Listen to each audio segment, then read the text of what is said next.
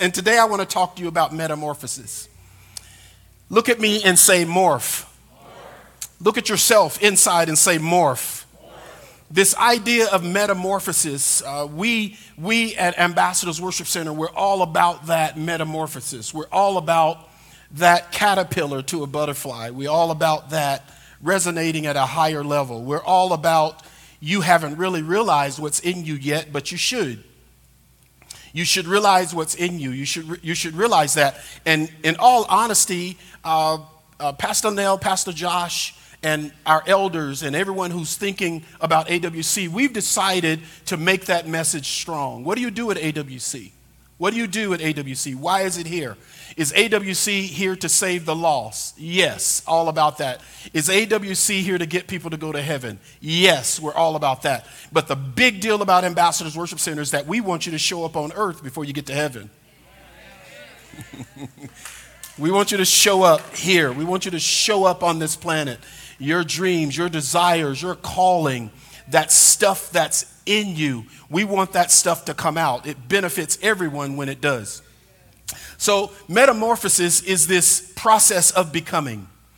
And I just want to walk you a part of this process of becoming, because becoming is the real reason for your life. It's the reason you're here.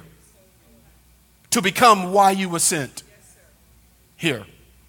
To become that person that was birthed inside you. Someone said to me one day that the oak tree, and I'm from a land of oak trees in Mississippi, oak trees, pine trees, we got everything down there, but big oak trees. And they said that the oak tree is in the acorn. So I cut one open. I ain't see no tree in there. I couldn't find a tree in the acorn. I busted open a lot of them. I could not find a tree. Okay, that's simple to you, I know, but I'm just a simple guy. I could not find an oak tree in the acorn. And you can't either. That acorn is full of mess, unorganized, just mush. Because the acorn is an idea of what you could be. Until that acorn is in the right environment, it never becomes an oak tree. An acorn in a jar never becomes an oak tree.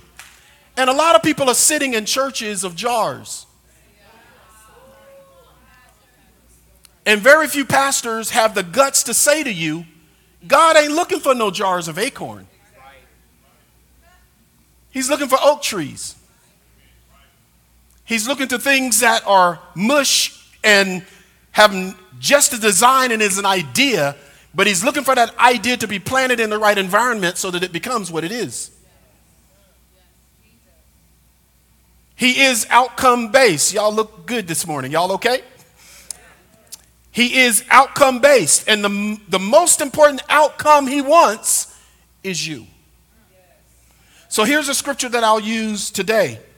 This definition, well, let's put the definition up first of metamorphosis. Metamorphosis is a dramatic change in the form of or nature or behavior of a person into a completely different being by natural or supernatural means.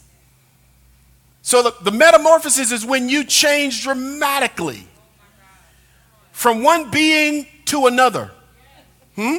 Completely different being. You walked in a slug, you fly out a butterfly. Totally different form.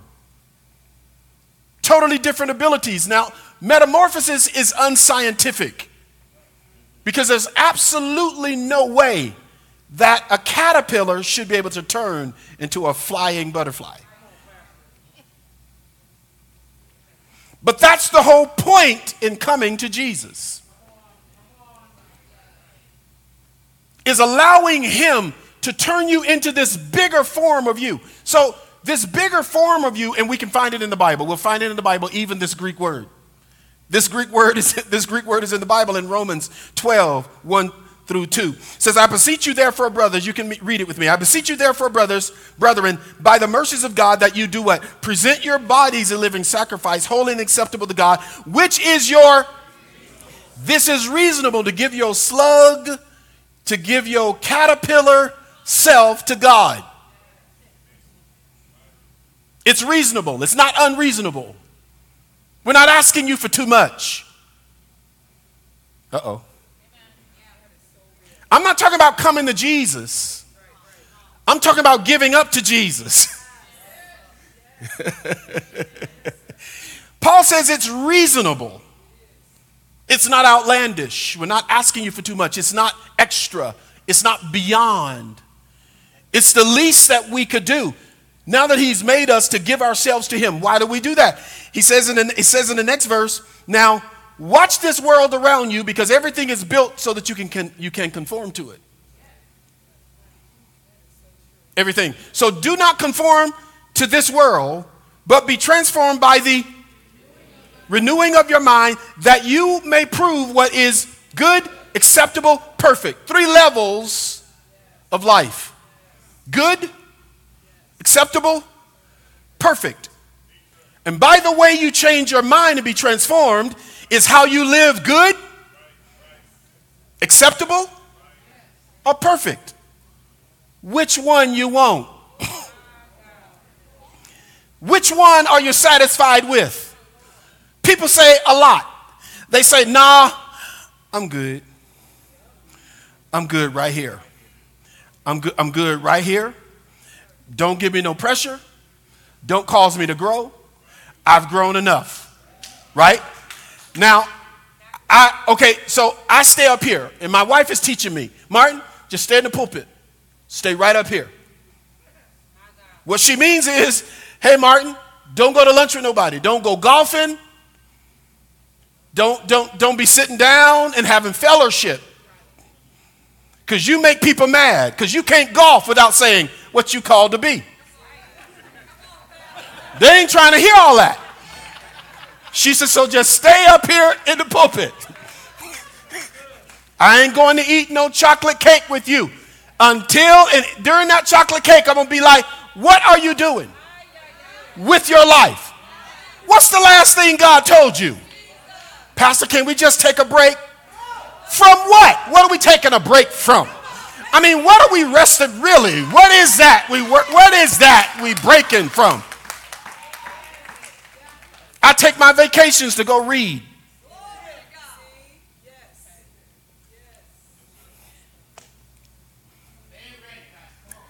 I'm going to stay right up here. But I'm going to tell you, while I'm up here now, I'm going to be talking to you. Now watch this now. The Amplified Bible is so much gooder.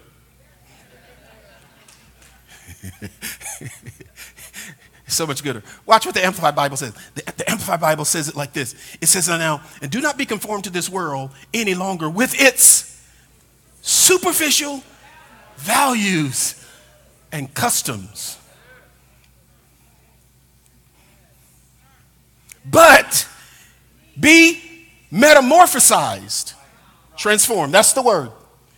But be metamorphosized and progressively changed as you mature spiritually by renewing your mind, focusing on God's values and ethical attitudes. Why? So that you may prove for yourself that what the will of God is, that which is good, read it, and acceptable and perfect, where? So there's a good purpose for me. Good is like, that's good. You got any children or anybody you ever helped before? And they do something and you say, that's good. That's good. Then you have someone you're helping or you see them respond and you say, wow, that's acceptable. In other words, I kind of like that myself. It was good, but I can accept that. But then there's perfect, which is far above either of the other two. So I can go from caterpillar to butterfly, or I can go from caterpillar and die in the cocoon. And it all is based on how I renew my mind. Your body, write it down, my body responds to my mind. My body is an active participant in what my mind thinks. My body is an instrument of my mind. If I do it with my hand, it's because my mind says it's okay. If I want to change, I don't change my body. Okay, if I want to change, I don't change my body. Every personal trainer, everybody in the doctors, people who deal with people physically, they would rather. I asked my doctor once. He was getting ready to do surgery on me years ago on my lungs. And I said, who would you rather do surgery on? Would you rather do surgery on a depressed person or a spirit-filled person like me? He said, I'd rather do work on somebody like you. He says, I'm not Christian, but you in a good attitude. And I said, good, take my hand. Before you shoot, what you talking about? I prayed for all of them. I told the anesthesiologist, I said, no, don't knock me out. I got to pray for you. I got to pray for that person over there on that respirating machine. I got to pray for that. I got to pray for all y'all. This here is my operating room right now. I got to renew all y'all's minds before y'all put me under. Okay, y'all don't like that too much, right? There is a place where God gives you control over what's happening around you, and that's perfect. It depends on your mind. Whatever a man thinks he is. The Leslie. Whatever he thinks he is, that's what he really is. So he says, change your mind. I'm not going to be in a hurry. So watch this now. What we're really talking about is this renewal and restoration of God's original idea in you.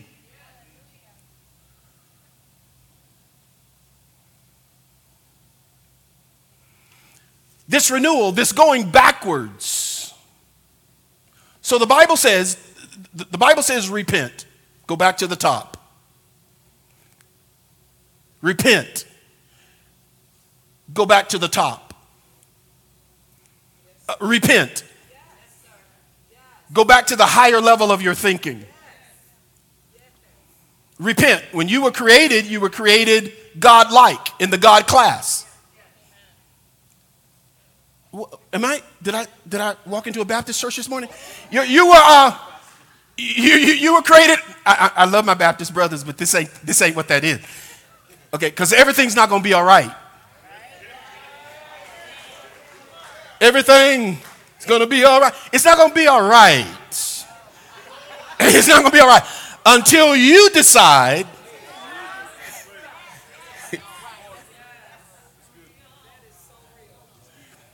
So this higher order of yourself, am I still with you?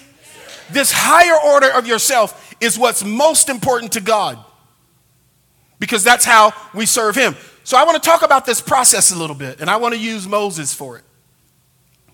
This process of God turning you into what he designs. It's the secret sauce of AWC that we have to find out how to tell everybody. If you want to become, we the nation, if you want to become who you are, this is the best place to do it. If you're in a place of discovery for yourself and being a blessing to God, this is the place to do it. Denise said it so wonderfully. Ron said it so wonderfully. Joshua finally said it last week. We're trying, y'all. We're trying our best to couch you in the perfect situation. Am I making sense? So let's talk about Moses a little bit. Write this in your notes and just say, just live your life. Just live your life. Let me take off the pressure from you to do anything. You don't have to do anything. You don't have to be super spiritual. You don't have to go on a trek where you're trying to find God. Just live your life. Keep doing what you've been doing to the best of your ability. Because the Bible says that when God found Moses, it said that Moses was tending the flock of Jethro, his father-in-law. He was just doing his job. He was just doing what was right in front of him, the priest of Midian. And he led the flock back to the backside of the desert. He'd always been there. And he came to Horeb, the mountain of God. He came to the place where God had already showed up before. He didn't know about this place, and I can't get stuck there. He didn't know about the place. But he showed up there, and God was still there these years later. When he got to Mount Horeb, write this down. Y'all still with me? Just keep doing what you're doing. Don't be bothered by it. This next thing, write down, there's an angel on my path. That's why you can just keep doing what you're doing. Don't be frustrated. Don't be weirded out about it. I miss God. You can't miss God. I missed him. He'll come back around and find you. Anybody ever been in a place in your life where you really messed up? Okay? The ones you don't have your hands up, you're lying. I mean, you're not telling the truth. You really messed up, and there came a day the presence of God found you again. Yeah, you can't get lost from God. He is everywhere all the time. So watch this now. There are angels on your path. Just keep doing what you're doing. In the second verse of the 3rd chapter of Exodus, this is what it says. And the angel of the Lord appeared to Moses. One angel. Don't want to go through this all the way through Scripture. But the moment you were born, the angel created for you before time began was at your bedside. He will give his angels charge over you to keep your feet from stumbling. There are angels that are assigned to you, created for you. They never lived. They will never die. They never go away. That's why you didn't die in the accident. That's why that thing didn't take you out. That's why, because there are angels on your path. You can't see them. You can't feel them. They may not talk to you, but they keep your feet from stumbling. Every now and then, your angel will say, don't go that way to work. I know you're lonely and in the club, but don't go home with him. You might not come out of this alive if you go over there. 2 jobs in front of you and in your inside and right behind your eyeballs. You hear God saying this one. And you're like, that don't pay enough money. He says that one. Angels are helping you and guiding you. And you find out now you're in the right situation to become. The angel appeared to him. Here's the issue. The angel appeared to him in something unusual. It was a bush in the backside of the desert that was on fire. Moses has seen bushes all day on fire. If you know where Horeb is, if you've ever gone to Israel, Horeb is a horrible place. It's desert. It is dry. It is arid. And a bush will just automatically combust and burn. That's not special. There was something special about this bush, and this is what you're going to see as you're becoming. This is so good to me. This is what you're going to see in your life as you become. You're going to see this thing, not just these angels on your path, but you're going to begin to see something that's different about the bush. In other words, God knows exactly where you are. He knows exactly what you're doing, and you've got to learn the power of your pivots. You got to understand the power of your pivots. Don't turn unless you see something like a burning bush. You keep your face set toward the thing God has for you. Do not get off your path. Don't let anybody talk you out of it. Don't let circumstances rob you of an opportunity. But if you see something weird like a burning bush, it's time to pivot.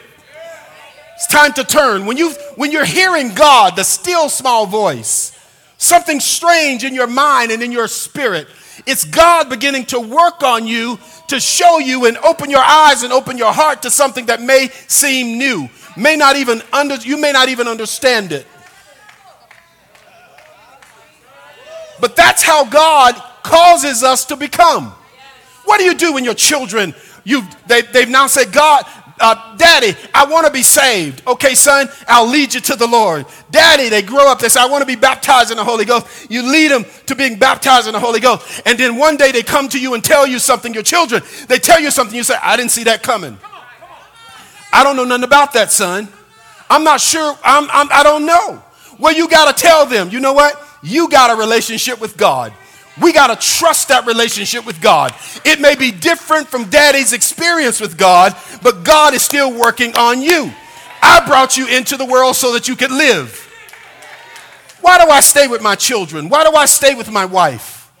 Why do I stay at home? I stay at home, yes, because I love. Yes, because I'm in love. But more than that, I know the principle.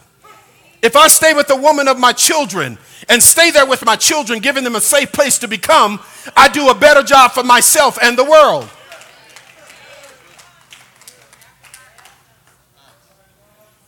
I'm not making any sense to y'all. I get it. Josh told y'all last week, he said, my daddy is country. He's from Mississippi. He don't even understand Omaha. I'm still trying to figure y'all out. So I might as well be who I is, right? So he says, Moses says, now I will turn. I will turn. Let me say this. God knows what you're looking for. Let me explain it. In your experience, let me break this down for you. Why did Moses turn and look at this bush and not all the others burning in the desert? Listen to me. Because this bush was on fire, but not being consumed.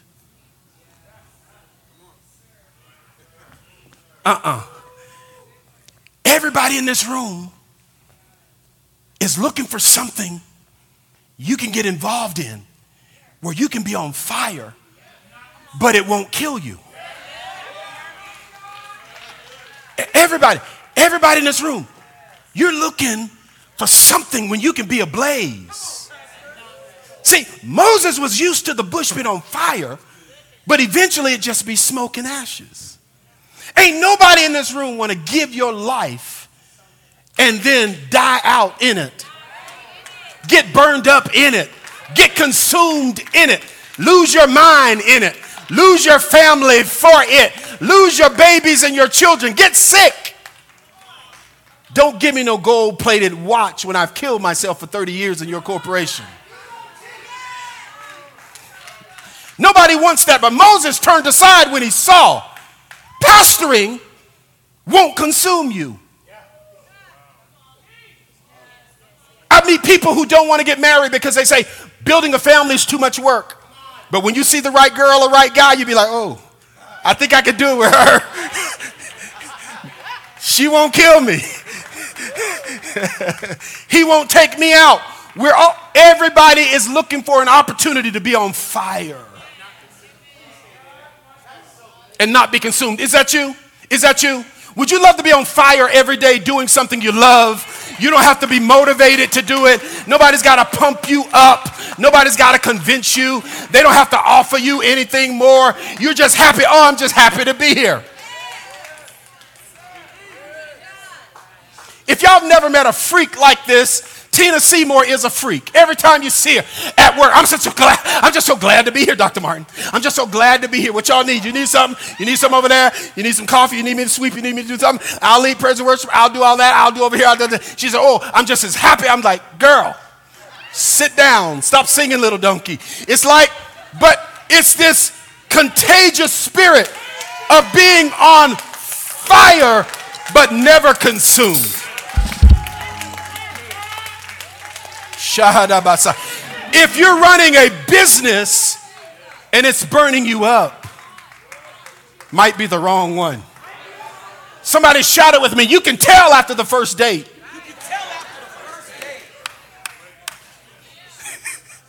If you're on fire with him or her on your first date, but you go home and you need a nap, wrong one. But if you're on fire during that date or during that courting period and you go home and your mind is activated, your spirit is activated, your heart is activated, you feel stronger. And even after a few days, you text him or text her and say, you know, what were you thinking about that thing? And they text back and say, I just think that's a great idea. Let me give you 3 points. Somebody shout, fire! Yeah. Everybody wants fire, but nobody wants to die Moses pivoted when he saw an opportunity to be on fire and never consumed. That's when you pivot. I'm too far along. Martin, you can't leave. You can't leave the athletic department. This makes no sense. You got the job you wanted. It's just been offered to you in Mississippi. It's in your major. You got a master's in this. You prepared for it. Now you're going to go pastor. How many people met with you last night? I said 7 people. He said, you're dumb. This is a dumb idea. This is my friend, my old boss. He was in my face. He said, pastoring? He said, you know I'm not religious because Christians are crazy. This is my boss talking to me who's trying to hire me. I said, I know, but I said, I'm anointed for this. I pivoted from 26 years of school. A resume that was ready for the NFL.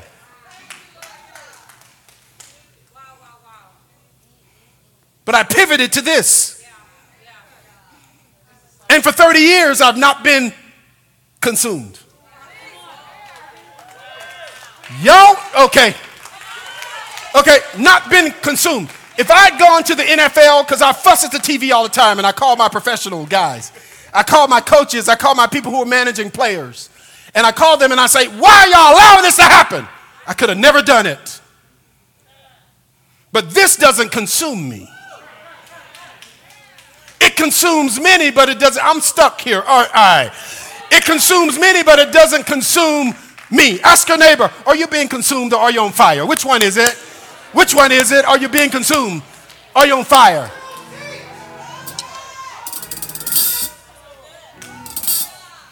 Ask your husband, are you on fire, honey? Or are you being consumed by this thing? And girl, if you got a man that's being consumed, but he's full of faith about something else God wants him to do, make sure you're discerning because you don't want to mess this one up. It could be the right thing for him to pivot. It might be 2, 3, 4 years of struggle. But if he pivots into what he's consumed by, or your wife,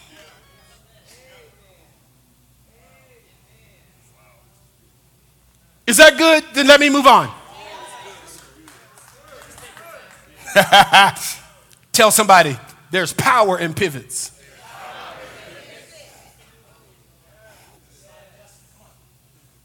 There's power in, well, I just feel like, I don't know, but I mean, I can't explain it to you, but I just feel like I'm supposed to do this. I don't really understand it. See, angels on your path brought a pivot in front of you. Introduced, opened a door, a question. Somebody just asked, have you ever been interested in? Now, here's an important point here. You've got to come to the place where you will submit to vulnerability. This is God developing you. If you're ever going to become, y'all, you getting ready to live a period of your life scared. Now, okay, I'm talking about not scared, not afraid, pee in your pants, depressed, lonely, in a crowd of people, by yourself.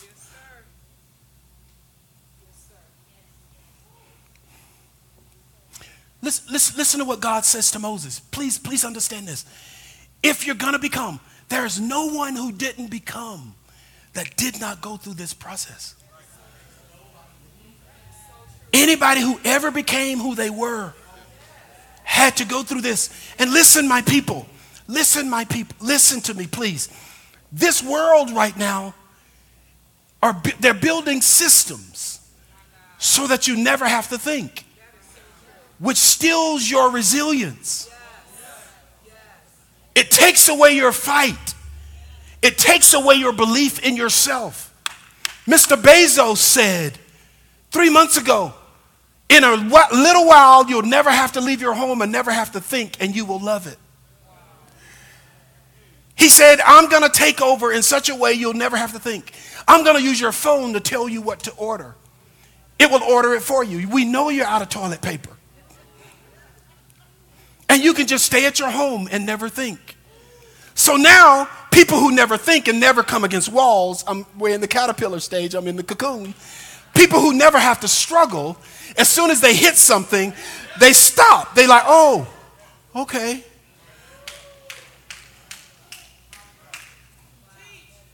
The resilience from our children who don't know how to take what happens to them once they leave the house.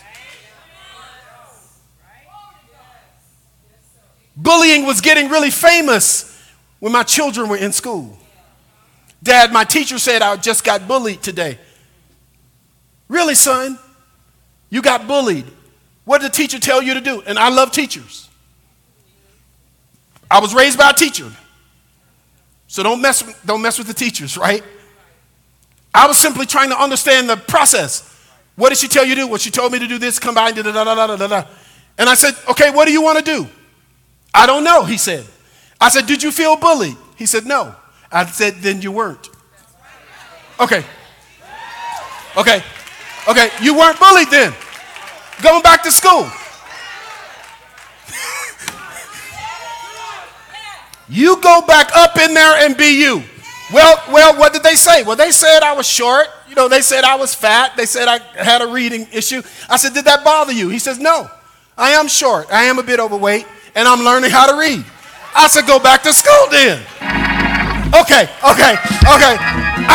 You should have stood up. He was being bullied. No, I want him to fight whether I'm there or not. I want him to believe in himself whether I'm there or not. Don't let the world build some system around your child so by the time they're 12, they've given up. They don't know how to stand in front of somebody. Okay. The problem is we're creating kids who need somebody else to do something for them.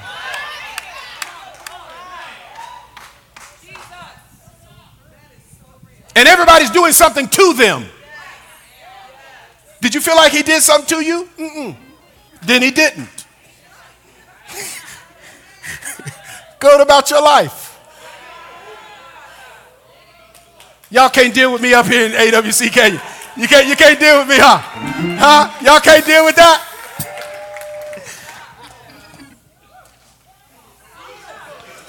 Look, it's this. Okay, let me just stay right here. This is what he said. He says to Moses, the way you're walking ain't gonna get you there, Josh.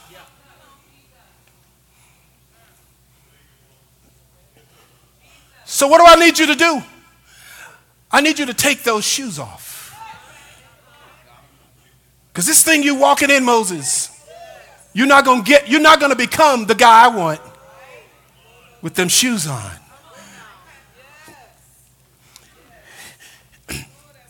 These things right here, in the Bible, they mean so many things. These shoes are your protection from stones, from these shoes protect you from scorpions, things that can bite. When Ruth needed to go serve Naomi, her kinsman redeemer threw his shoe in. Your shoe is your voice. The shoe represents your rights.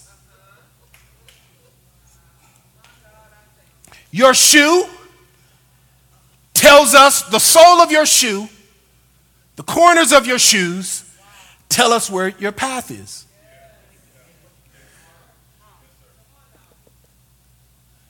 God says, I want you to give up your own path. I want you to give up your protection of yourself. I want you to give up your right to speak. Well, I have an opinion. All these silly people during this last election cycle showing their opinions online. I'm like, what immaturity? You're a kingdom citizen. You don't have shoes. You don't have an opinion.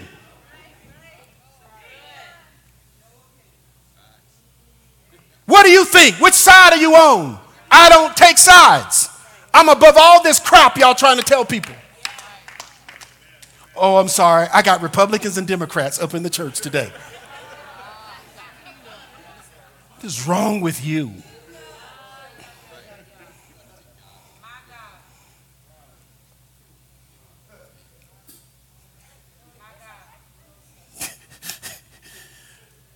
Just tell your neighbor, take those off.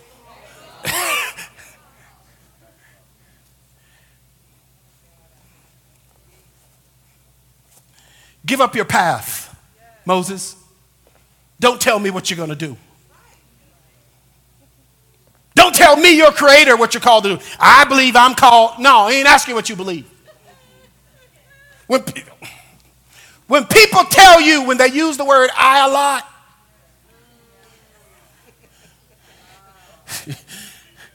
that means they're not listening to God. Give up your own protection. Martin, this is going to hurt. On this path, you're going to walk into some stuff.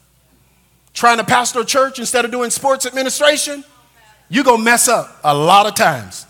And in church, they will tell you on their way out.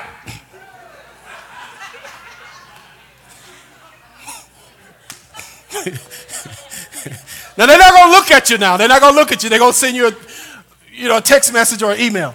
But they're going to tell you how you messed up.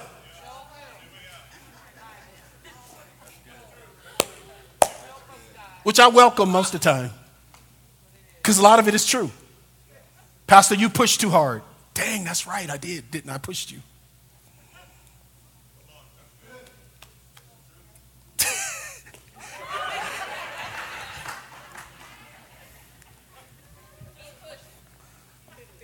I did.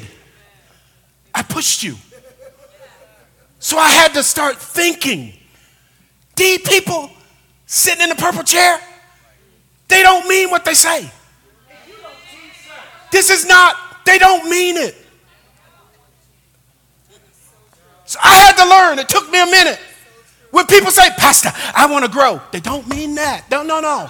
You can't believe that, Josh.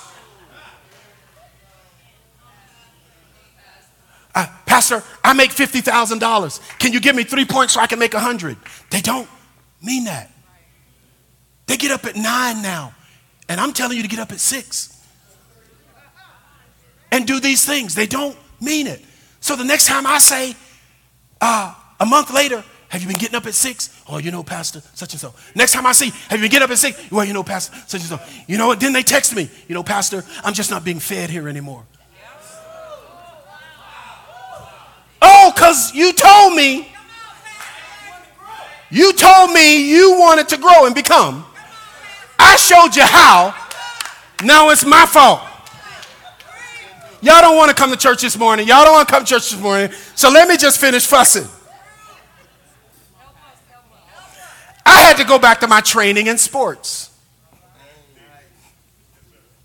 I had to go back to training in sports. That when people would leave our program at the college, at the university, or even when I worked for the Olympics, they would always blame the coach. Coach didn't let me play.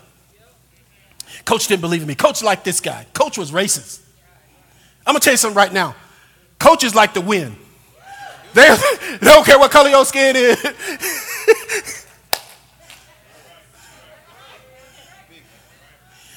So now, people blame the coach. It's your path and your protection. When you blame someone else for something you should have done, it's proof you got your shoes on. Because God told Moses, the angel told Moses, If you're going to become, you got to take these off. You got to stop being offended all the time. You got to stop running. You got to deal with your lungs not being filled with air and your eyes almost go blind because you're jogging, you're working out. You've got to deal now with God telling you to do something that you don't feel prepared for. You don't have the skill for. But it's the art of becoming. Am I stuck here? Y'all okay with that one? Because God, this is what I read that helped me years ago. God said, Martin, be silent till they pivot.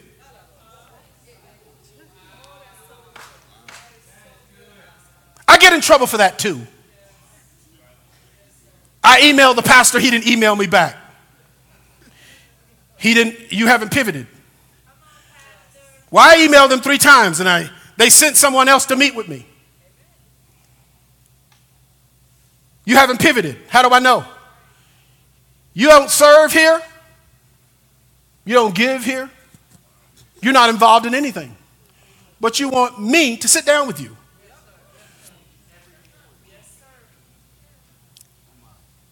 You haven't pivoted. Can I say this?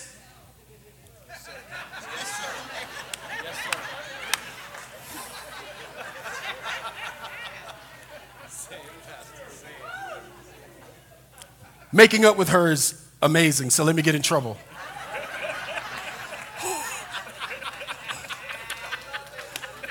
Sometimes, brothers, you got to do it intentionally.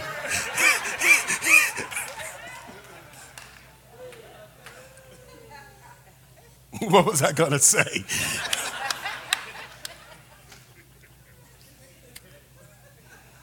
I definitely forgot.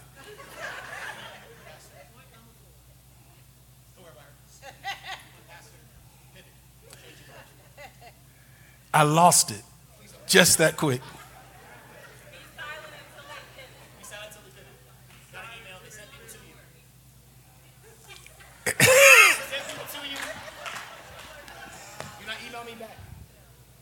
It's okay. I'll come back to it when I come back to it.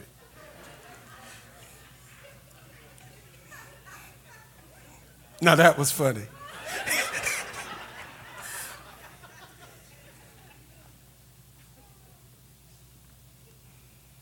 When you take your sandals off,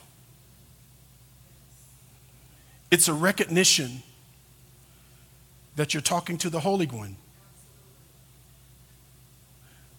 This is not common ground when God starts to deal with you about something.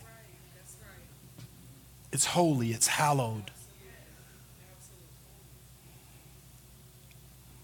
It's situations created for you so that you can become. Here's my next point. When God can see you take your shoes off, that you're submitted to his way of doing this, how he's going to get you there. This is what happens next. He reintroduces himself. Can I tell you right now, your concept of God, even mine, is wrong. None of us really see him for who he is. We're all struggling with that. People typically make God a God they like.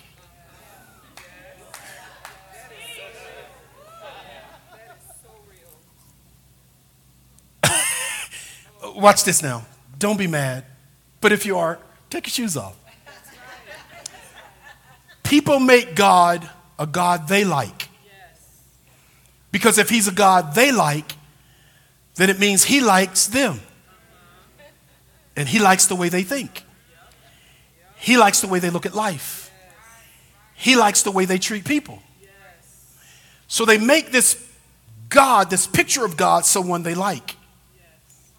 So God now has to reintroduce himself to you. Because God don't give a flip about what you like.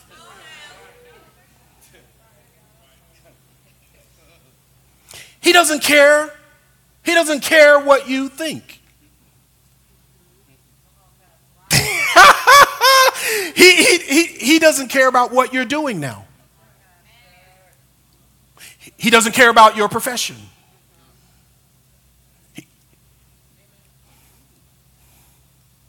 So he says, now that you take your shoes off, let me tell you who I am. He says, I am God. You're not. He says, I am creator. You're not. I'm the all-existing one. You're not. I'm the only thing that exists that was never created. You're not. He says, I am, period. You've got to really begin to understand this thing about God. That God now has to adjust your perception of him. If you don't know it's God, you're going to get tripped up like Moses is a few minutes later. Okay. Any mother in here ever had to say to your child, do you know who I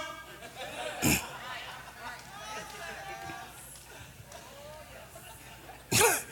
Why did you do that, Mom? Come on, talk to me. Why'd you do it? They forgot? Right. You have to reestablish yourself in this child's life. Why? Because they've been hanging out with some friend that cursed their mama out. Someone said years ago, your children are so nice and obedient. I said, they are. We thank God for them, and we beat them once a week, whether they need it or not.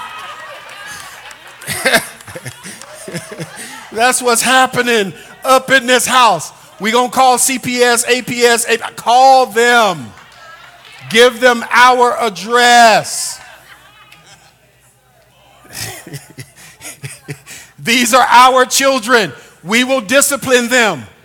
When I discipline him, it's better than having someone else discipline them on the street. I'm going to do that myself. What are the rules in Nebraska so I don't break them? You have to get back in their face and say, listen, my name is not Karen. My name's not Joanne. I'm your mama. I brought you in this world. This is what's getting ready to happen. And in one night, they straight. None of this. You call me what? By my first name? Go sit in the corner. No, we ain't got no corner in this house. It's a round house. We don't sit in no corners.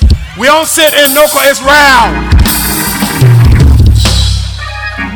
What did you call your mother? Linnell.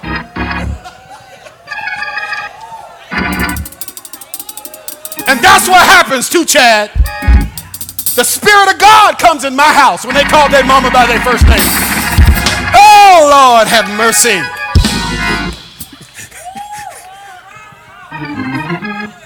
Because see, there's going to come a day that your mama is going to be the only one that's caring about you in the situation.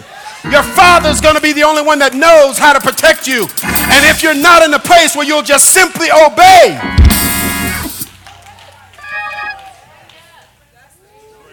so you can't let them get away with it. I don't care how old they are. Can't get away with that. What do I call you now that I'm married to your daughter? Mama. What do I call you now that I'm married to your son? Mama. Papa. What do I call you now, God, that you've called me out here and now I'm anointed? My business is taken off. My ministry is taken off. What do I call you now, God? God. I'm not your friend. We ain't buddies.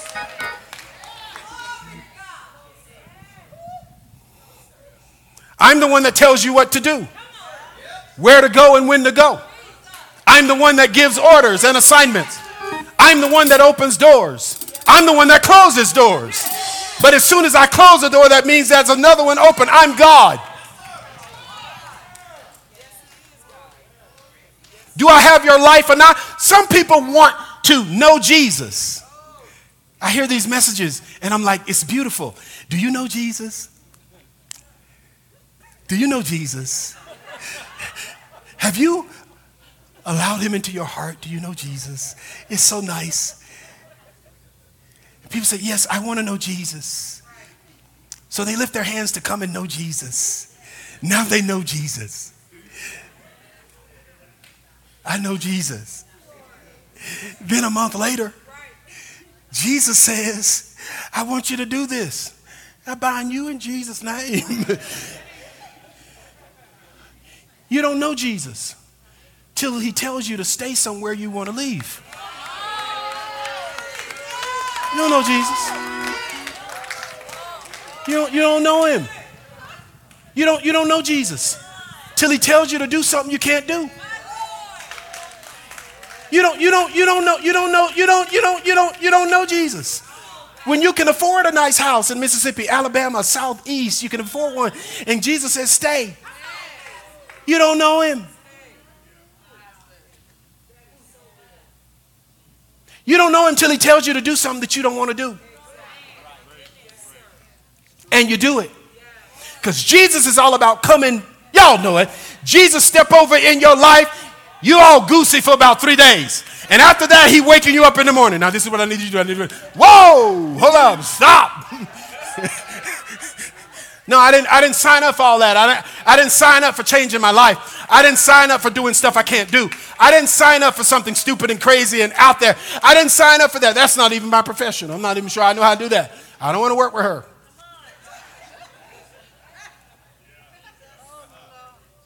You don't know him yet. Let me move on. So Jesus has to introduce himself. Listen now. Be aware. Write this down. Be aware now.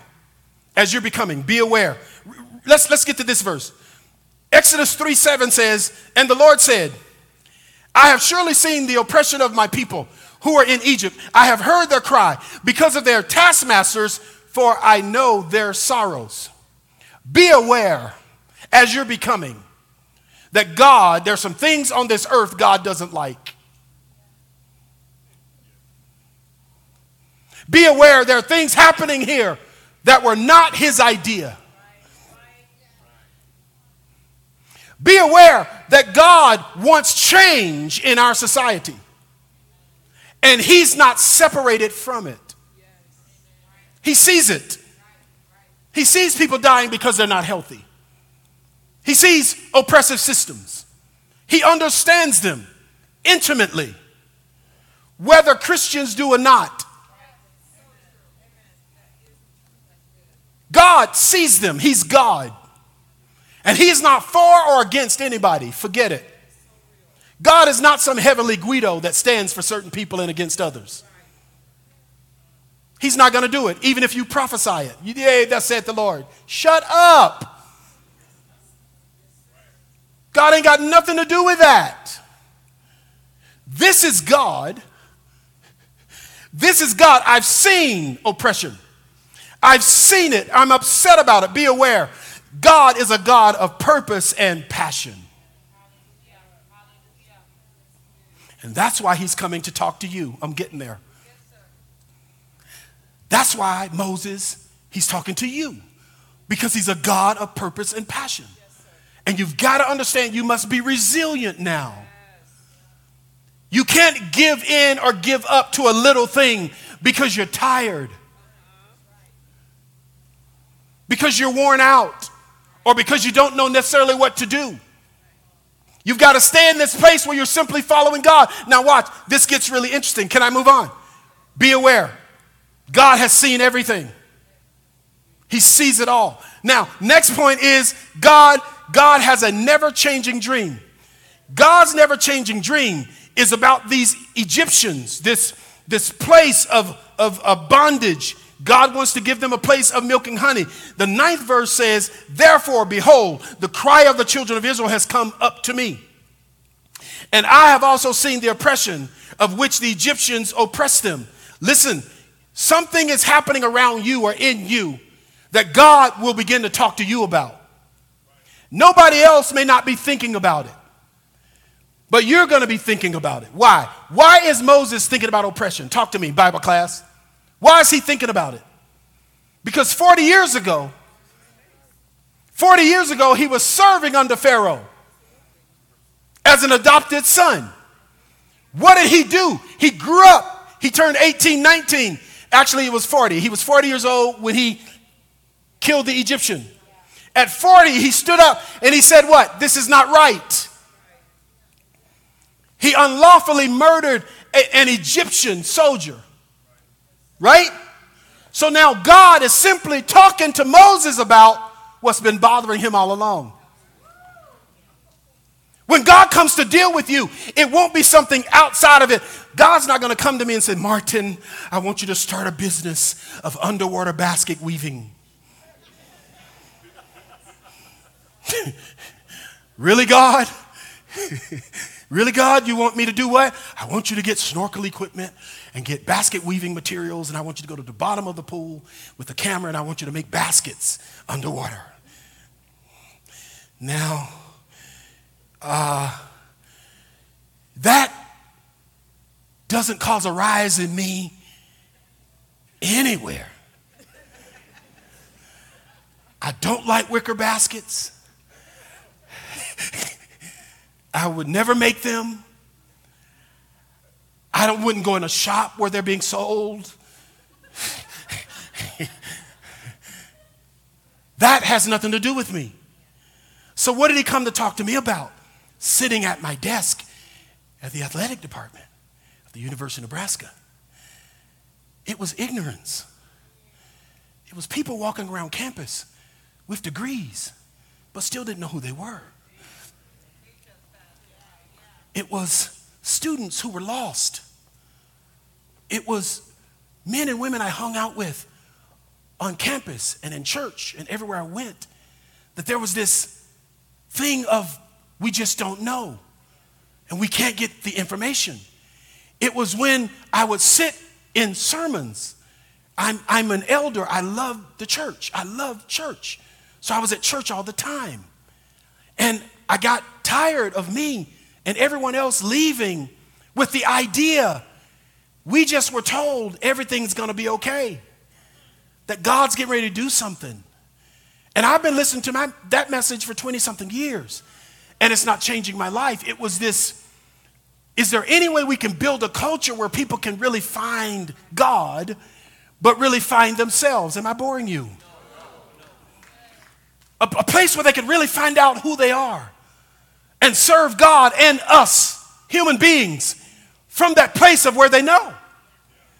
Not becoming who they're not, but simply becoming who they are. When God showed that to me, I pivoted. Because that's what I think about every day.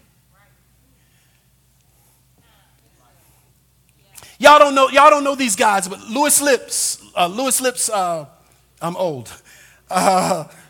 Rookie of the Year, Pittsburgh Steelers, 84-ish, somewhere in there. Reggie Collier, these football players in our athletic program at University of Southern Mississippi. I'm with these guys, amazing athletes. I'm telling you, if you get to see them up close do their thing, you'll be like, this is a robot. That's not human. But when I'm talking to them, I'm like, you know, I know you're dating this girl. How's that working out? Is her father involved? Does her father know? Man, you're in my business. I know, but you're going to play in the NFL, and I just want you to, when you go there, I want you to have a good reputation. I want to talk to you about how fathers think about their daughters. What are you getting your degree in? Football. So you can't get a degree in football. I'm just going to do something. No, you got to get a real degree. In case you break an ankle. See, that's the stuff I was talking about. You know what I'm saying? That's who I've always been. So that's why I try to stay up here. Don't invite me to your house. I'm not coming.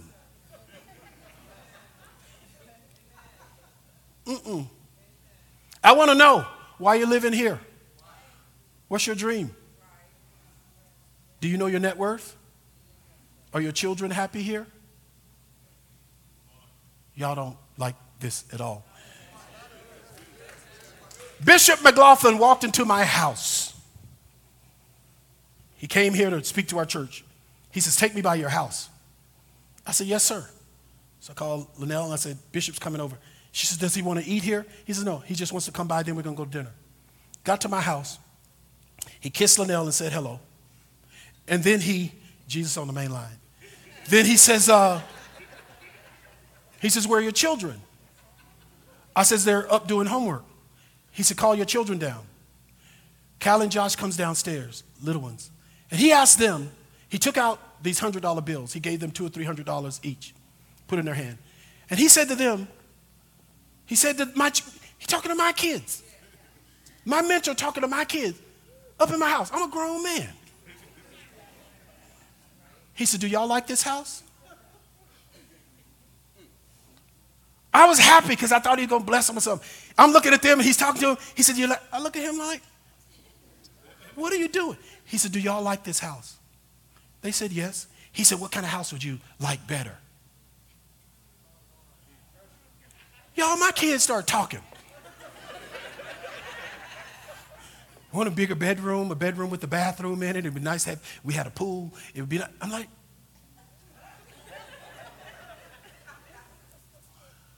he gave him that money. Then he said, let's go to dinner. I am so disrespected. He said, your children know, and they're comfortable with telling you how they want to live. And he said, I want to know from you, what are you afraid of?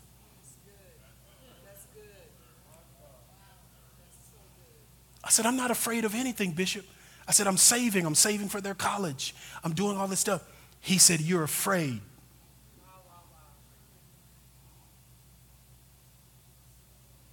You're afraid that you can't provide for your family. And he said, you were never supposed to provide for your family. He said, that's God's job. He said, do you serve God or not? Shemo sombrande gesete. Men and women who are raising your children, do you serve God or not? I had planned to come home and beat my kids after dinner. I say beat them. I don't mean beat them. I mean discipline them. So Bishop Mack said, don't you dare bring this up to your children. He said, you didn't know it, but I wrote down my number on those $100 bills, and I gave your children my cell number.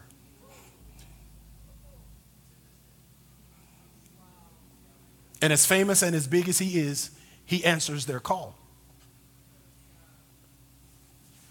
Today. For 2 seconds, think about what everyone says you can't have. For 5 seconds, think about everything you're dreaming that looks impossible to you.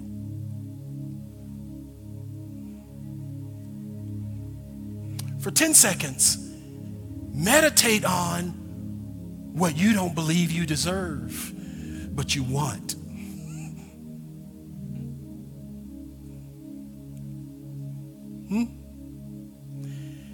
That's what becoming brings to you. If you will allow God to work on you until your mind changes,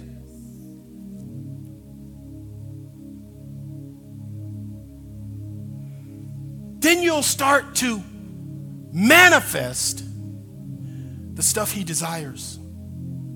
Because the next thing that happened, I'll make this my last one. Put the last one up there. The next thing that happened is that when God starts talking to you about something he either hates or loves, the next thing the Bible says is that God came down. You understand that? God not only saw the problem, but he came down himself. He says, I have come down because of this issue. God interjects himself as he's talking to you.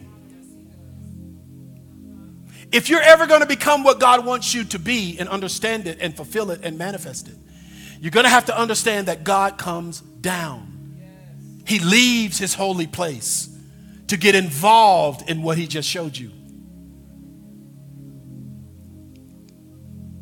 I'll teach something else on Wednesday. So watch this now. Not only does he come down, but this next thing is what's shocking. What's shocking, put the verse up. God says, I'm here, but you go. Read it out loud. Come now, therefore, and I will send you to Pharaoh, that you may bring my people. Now hold on. When God comes down, you celebrate, right? God is here.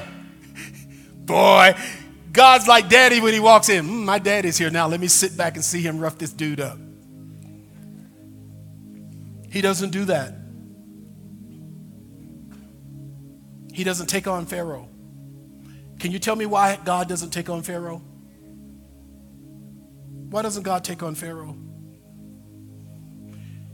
He's made a decision not to. He put that in you. It's your assignment. He's not going to deal with Pharaoh. He's not going to deal with this issue. God's not going to deal with the issue of we can't get enough chips to put in cars, so now cars are 30 to 40% more expensive. God's not going to come down. He's going to come down, but he's not going to deal with that. He's going to give the idea to someone who can start making chips. He's not going to come down here to deal with obesity. He's going to come down here to deal with you so that you can deal with obesity. He's going to send you. Dude told me, I was in Atlanta. He says, I see you going bald. I said, yes, sir, I am. It was funny. He said, you know, we can do something about that. I'm like, for real? What can you do? You going to put some stuff on that? He says, no. He said, give me an hour. I'll give you a whole afro. I said, for real? He said, yes. We take that, we shave that stuff off, we put some glue on that thing, and man, we cut it, won't nobody know nothing different. I said, well, my wife will.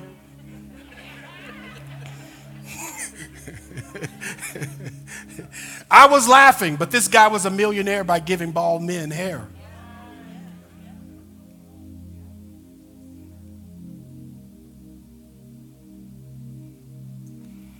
Come on, Lord Jesus, and do this. Go to the hospital, God, and heal the sick. Go and raise the dead, God. Go and solve this financial problem for this business, God. And God says, you go. Say it with me, morph. Say it again. Close your eyes and talk to yourself. And just say, it's time for you to morph.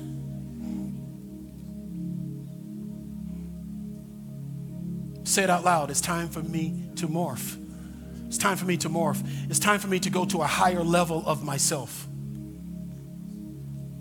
It's time for me to realize something deeper that I may not have realized before. It's time for me to develop that part of me. It's time for me to take my shoes off. This is not going to feel safe. I'm going to step on some rocks. I'm going to be vulnerable. But I sure am not going to step someplace I know I'm not supposed to step. I'm going to keep my feet until it's time to move. I'm going to follow God into everything he's assigned for me. Come on, do that right now. You got a couple minutes. Do that right now. Do that right now. I know it's time for me to morph. Say it out loud, morph. Say it out loud to yourself. Tell yourself, morph. Say it with passion, morph. We cannot help you out of that cocoon. If we do, you die. You never help the butterfly out of the cocoon. They build their strength getting out themselves. Their wings pushing against the walls. Their brain develops. Everything develops. They will only be able to fly because they push against it themselves. We can't cut you out of that cocoon. That is not what the gospel is about. The gospel of Jesus Christ. Come on, y'all. The gospel of the Lord Jesus Christ is not about cutting you out of a cocoon. It is giving you strength to struggle there. Pushing against the walls of what has kept you bound. And now is that time to push against those walls.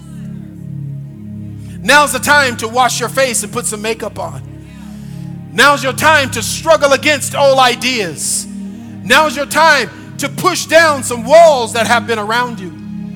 Come on, y'all. Come on, y'all. I got 2 minutes to work on this one. Come on, don't get distracted. Focus on yourself now. Tell yourself to morph. Can you feel those constraints? You feel those financial constraints. You feel those relationship constraints. You feel those restraints where people are not asking you for enough. You're just getting by. You're not giving your whole self. You're not using your mind. You're not using your strength. You're not using your capacity. You're not using your will. You're not really using it yet. You can feel the outer core of what's holding you. It's holding your marriage. Don't give up on it yet. Work those wings. Don't give up on him yet. Don't give up on her yet. Work those wings together. Work those wings of your business. Work those wings of your family.